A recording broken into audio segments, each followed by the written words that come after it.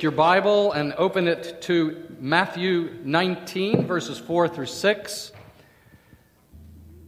And then put your bulletin in there and mark it off. Because before I read that scripture, I'm curious to know how many people here have been married at least 20 years. How many? Put up your hands. 20 years. Okay, that's quite a few. How many people here have been married 30 years? Okay, those of you put up your hands, stand up. Stand up.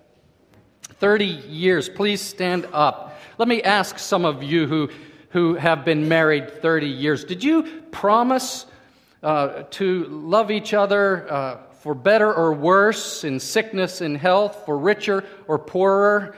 Do you remember those words? I really hope that for you it was all better, richer, and healthy. For those of you standing, let me ask you, was it always better, richer, or healthy? Was it always? Or did you experience some sickness and poorer and worse? Yeah, you're all nodding your heads. Yes, you did. Now,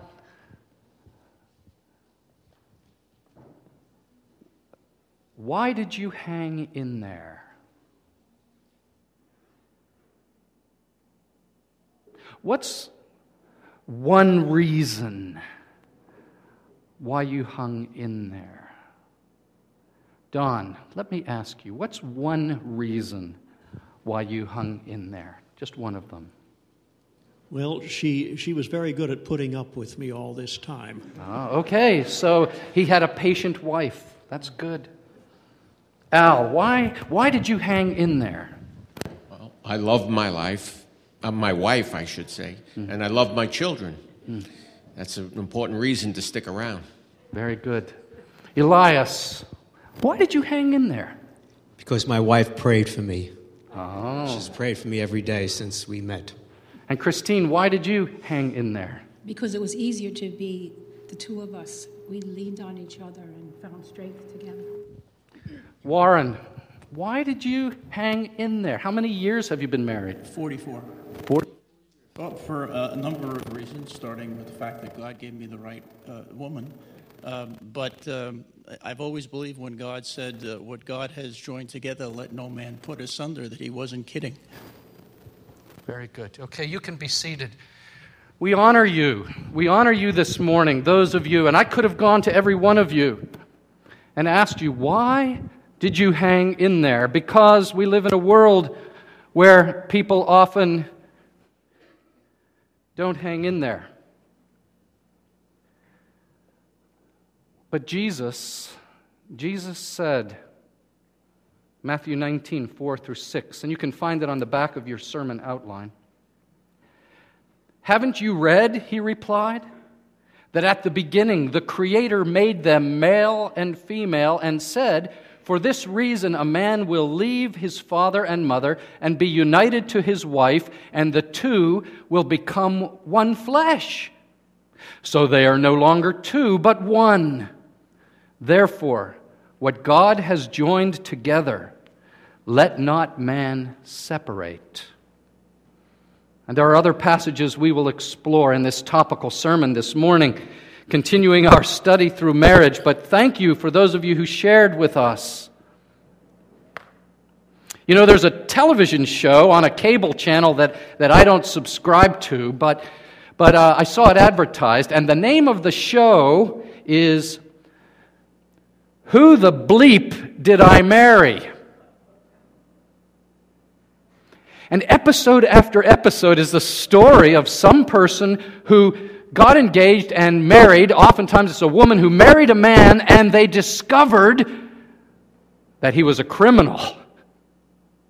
Or they discovered that he had a family in Dallas or in Miami that he didn't tell them about. Or that she was an addict with all kinds of strange and weird habits that had landed her in jail. And of course, the viewer is locked in to the television show. And the person says, "Who is this stranger? Who did I marry?" But you know what? That doesn't just happen to people on reality TV. Everyone who marries, whether it's a week after the honeymoon or it's 15 years later, every couple suddenly gets stuck. And one of them says in their heart of hearts, "Who did I marry?" And there's something about you that I didn't know, that I didn't anticipate, that I did not expect. And I'm upset. You know, Nina discovered after we were married, really, that I don't like chocolate. I don't like chocolate. And sometimes she said, "If I had known you didn't like chocolate, I wouldn't have married you."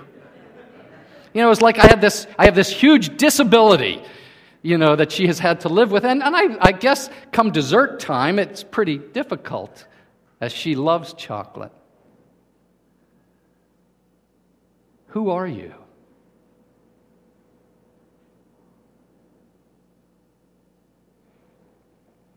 And as wonderful as marriage is, I like to tell couples, one day you will wake up and discover that you did not marry yourself. Now, what do I mean by that? I mean that one day you're going to wake up and you're going to say about the person next to you, if you're married,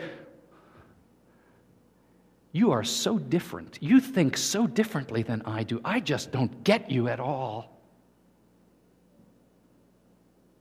Who is this stranger that I married? What has happened? Even though you were made into one.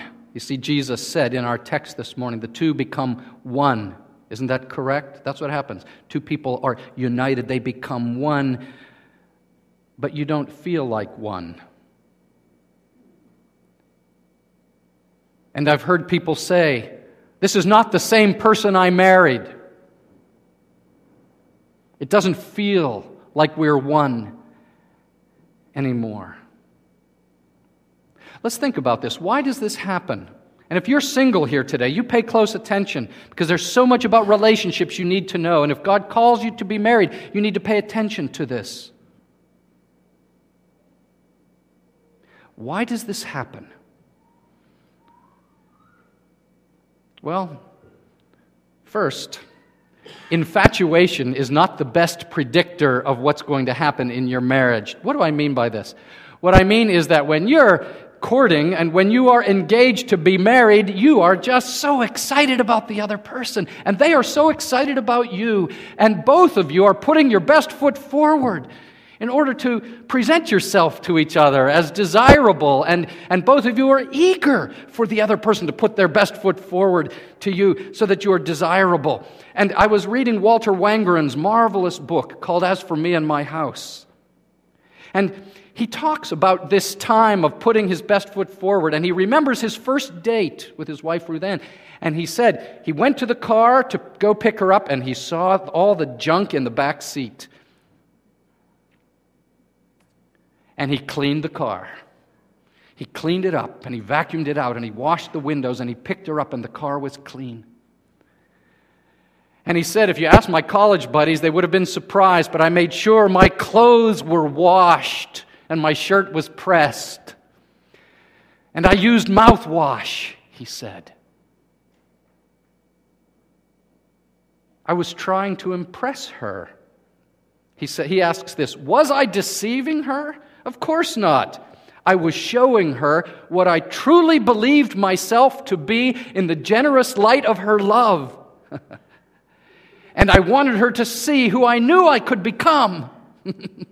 If only for the prize of her hand in marriage, I shaved, I wore clean clothes, and I became the ideal Walter."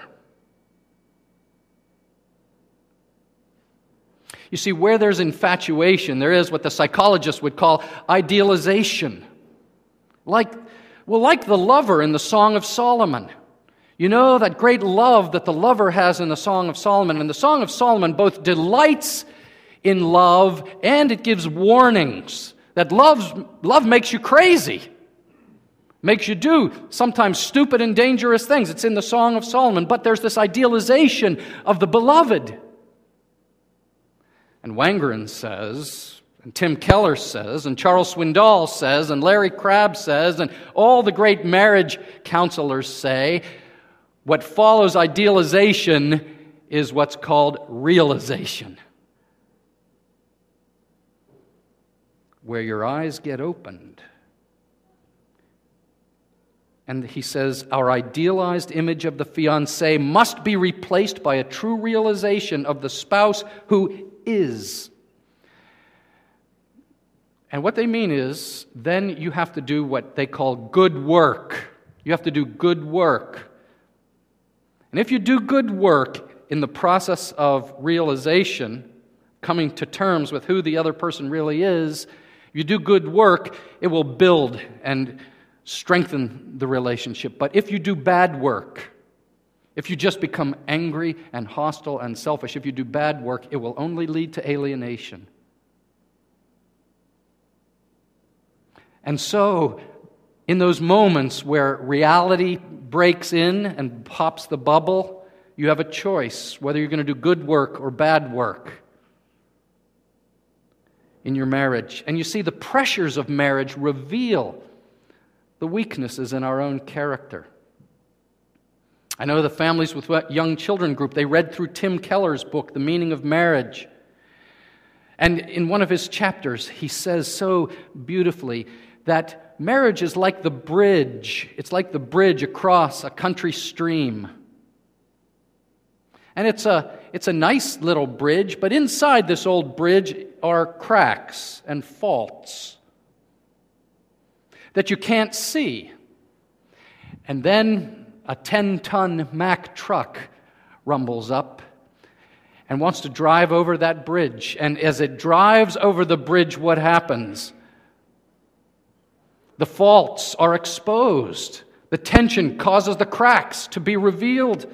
And Tim Keller says the truck didn't create the weaknesses, it just revealed them. And when you get married, your spouse is a big truck driving right through your heart. And marriage reveals the worst in you. I didn't come here today to insult you. I'm just telling you what Tim Keller says. Marriage reveals the worst in you. It doesn't create your weaknesses. It just reveals them. And so in the reflection in your bulletin, I have this quote from Stanley Hauerwas. He says, "We never know whom we marry. We just think we do. Or even if we marry the right person, just give it a while and he or she will change.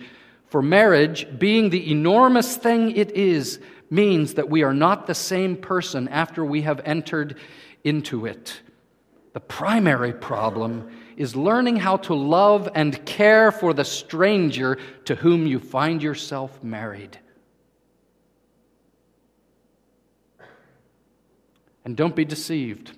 It's not about doing all this premarital stuff, because ultimately permanence changes you. You might have been friends even for a long time before you got engaged, and you might even have a long engagement, but you still don't know how to react to your spouse because they're not a spouse yet. Permanence changes you. Children change you. Career paths varying changes you. And yet, whenever someone comes to me and says, well, that's not the same person I married, I do have to remind them that their fingerprint is still the same, and the DNA in their body is still the same. It is still the same person, even if they have changed, even if the fractures, the stress fractures, are being revealed. So that leads to point number 2. What do we say to ourselves? we say to ourselves, well, I'm still in this covenant of companionship. According to Jesus, this marriage is permanent. So I have to I have to now strive to live it out the way our testimonies that we heard today told us. I have to strive to bless the marriage and pray that it will work for God's glory. And so if you're going to get marriage right, this covenant of companionship right, you have to start at the beginning and get it right. I've said this before. You do have to start at the beginning. Whenever you button up a sweater, that first button makes all the difference, right? If you get the first one wrong, you're off the whole way up, and then it looks like a first grader pasted it onto you, you know. And when I do that occasionally, and Nina always has a choice: should I tell him, or should I let the staff enjoy this?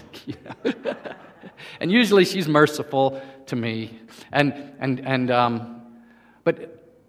but you've got to get that first button right. First things first.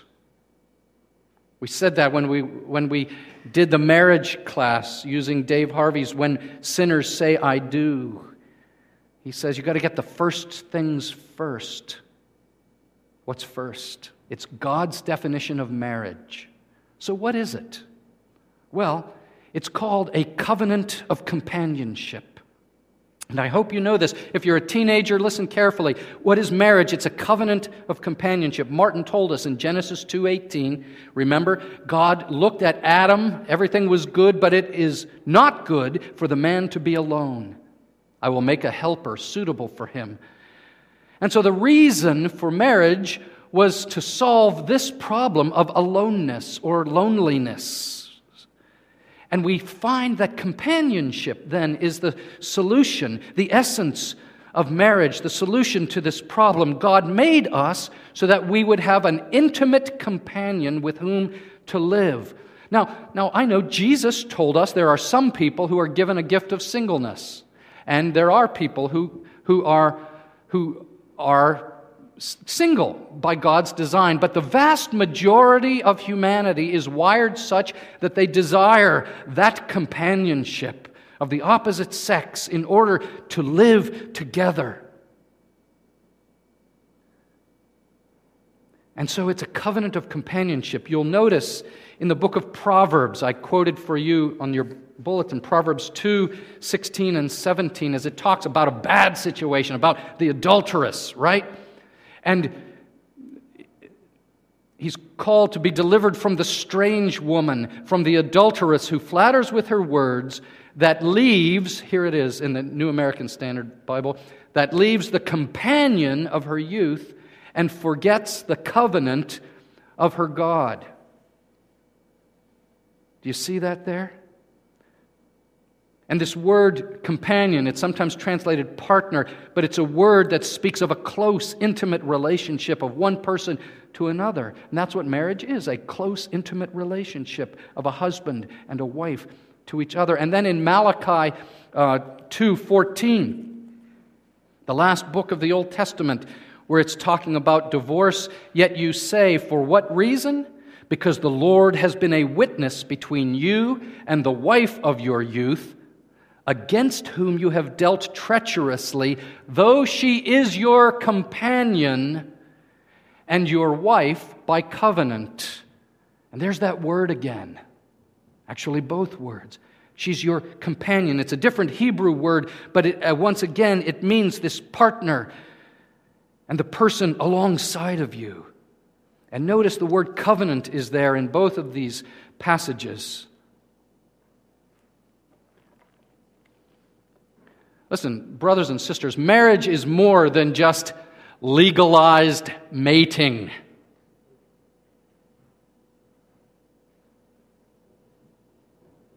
It's more than just the arrangement to create children. Some Christian churches through the centuries have said, how important it is to have children, and it is important. That's part of God's design, but it's companionship that's first. And then the covenant seals it and makes it permanent. Now here's what's interesting. In some cultures, they have the covenant. And that's the important thing. That's where you have arranged marriages, right? Two dads get together, they exchange a few camels, and the boy and the girl are put together, and it's an economic binding arrangement for the benefit of the families, but the couple never experiences real companionship. It's just a covenant. They have the covenant without the companionship. Here in the Western world, in Europe and in the United States, well, we love the companionship. Why? Let's just shack up together. Let's just live together and have a joint checking account. And who needs a piece of paper? And who needs a ring and all that stuff? Why, we're in love. Until we get bored with each other, and then I'll abandon you for someone else. Or until the responsibilities are too much, and then I'm out of here. And they want the companionship without the covenant. But do you see, God's way is so much better than the counterfeits of the world. So you're in this covenant of companionship. And let's just think about this permanence, this matter of permanence for a moment. So important for Christians to agree on. Yes, of course, there is such a thing as divorce in the Bible. And properly handled, divorce is a formal, legal act whereby the covenant of companionship is repudiated and dissolved. Deuteronomy 24 talks about it. And there are, in the case of adultery, in the case of abandonment, there are proper ways for that to happen. But Jesus says in our passage today about the will of God,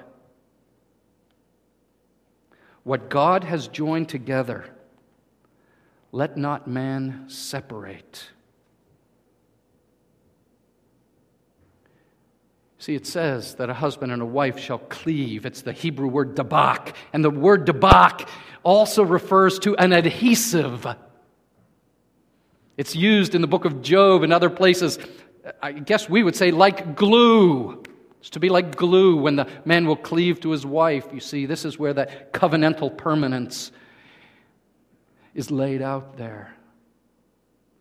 That was right in Genesis 2:24, right in the very beginning. And you become one flesh. And so, now the implications are clear. When I look and I say, who is this stranger to whom I am married? When I wake up and find out I didn't marry someone who thinks like I do,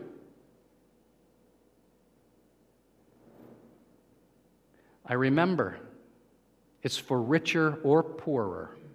It's in sickness and in health. It's for better or for worse. And I pray for all of you. I earnestly do. I pray that it will always be for you for richer and for health and for better. But I know that it will also sometimes be in sickness and for poorer and worse. And it's right at that point, then, that we who name the name of Jesus, who follow the Bible, we say, I'm in this marriage, and I'm not going to leave. I remember many years ago, I read Charles Swindoll's book on marriage, and he told of one of his good friends how he picked up his friend in the car, and if I'm remembering it correctly, his face was bright red. And he and his wife had just been wallpapering together the kitchen. If you've ever done wallpapering, you should know better. Wallpapering is the worst job in the world. It requires such precision. It requires so many hands. It requires you to get it just right. And once you got it wrong, it's such a hassle. And apparently this couple was not working too well together. And he came out and got in the car, and he is so frustrated. He is upset, and he's going on and on about he feels the angina in his heart, and I'm adding a little bit, but the angina's in his heart, and he says, but do you know why our marriage works? He said one word: commitment. I'm committed to loving her. And she's committed to loving me. So we're going to get through this kitchen thing together. How do you love this stranger that you married into this covenant of companionship? Well, point number 3. In your marriage, you commit to ministry. You commit to ministry, not manipulation.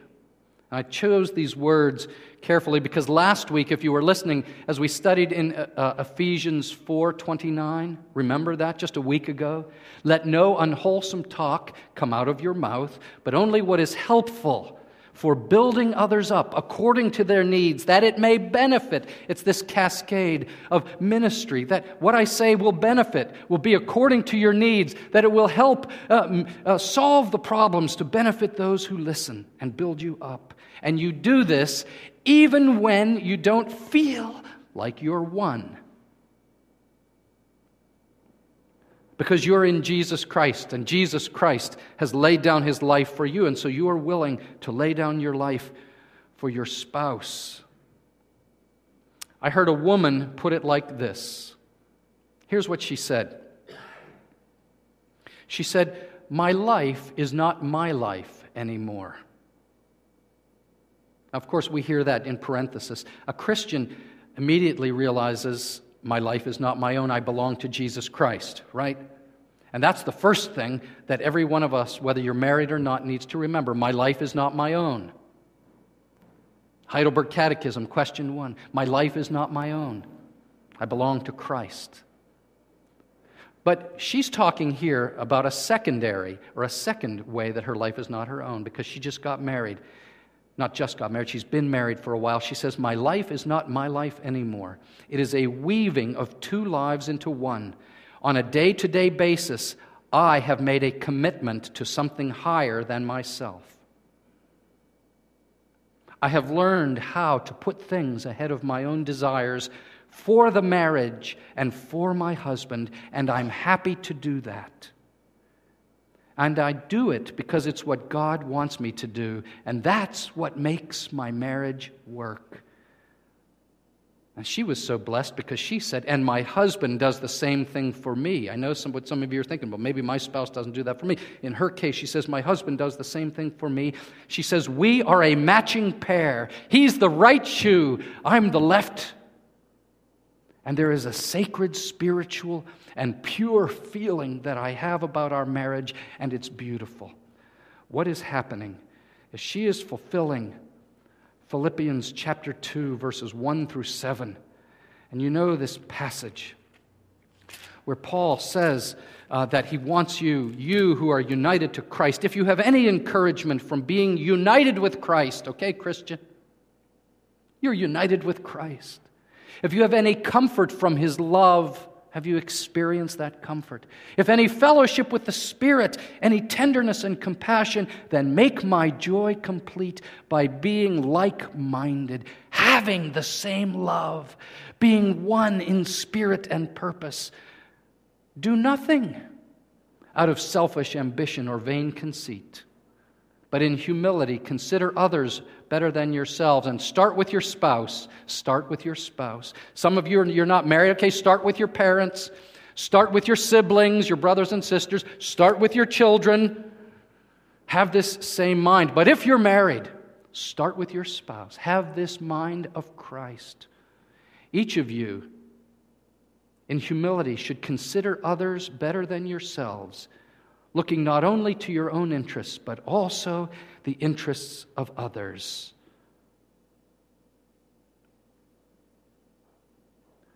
It's a daily choice. It's a daily choice, isn't it?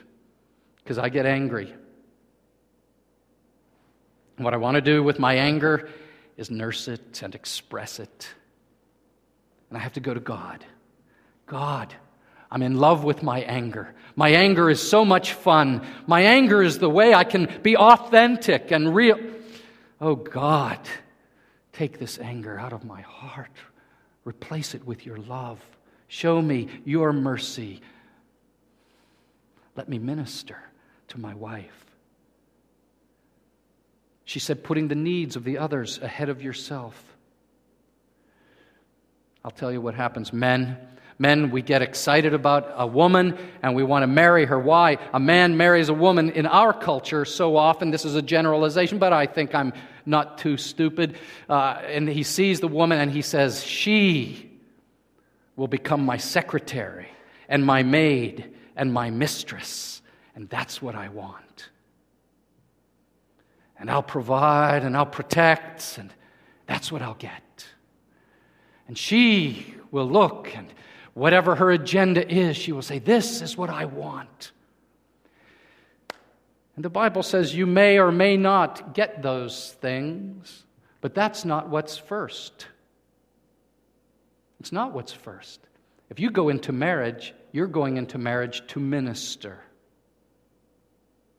and to bless the other one first.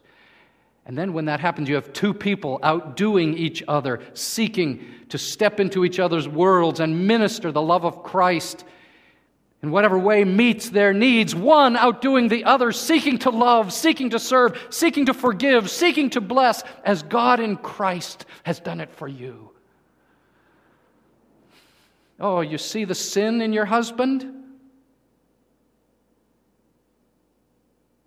Do you see the sin in your wife? I see your sin. But I cover it with forgiveness because Jesus saw my sin and covered it.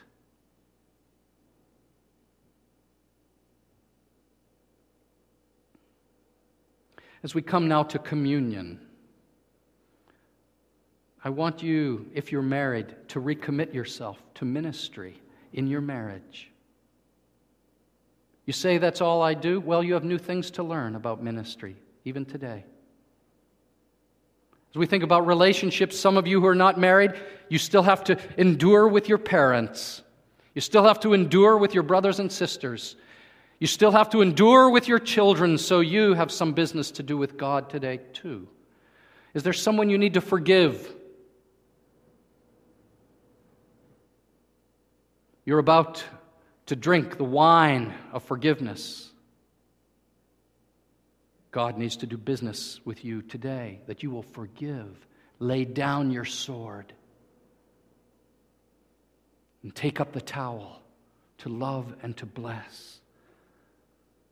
Oh Lord, can you pray it with me? Oh Lord, I want to be your agent of love toward my spouse today. Will you do that? Let's pray. Our Father, we thank you for the great bridegroom, Jesus Christ. Oh, Lord, we thank you that you have come for your bride, the church, and you will never leave her or forsake her. You are the faithful one. You bled and died. You laid down your life for your bride. Oh, thank you. Now, our Father, each of us, married or unmarried, you have shown us these building blocks in life. Each of us invite you to do some business with us. Forgive us our sins, our particular sins. The stress of the 10-ton truck on our marriage is indeed there. Lord, show us where today you want to renew us. And what a wonderful opportunity we have now for cleansing and for hope, for strength and for joy to persevere and to live as a blessing by the power of your Spirit. In Jesus' name, amen.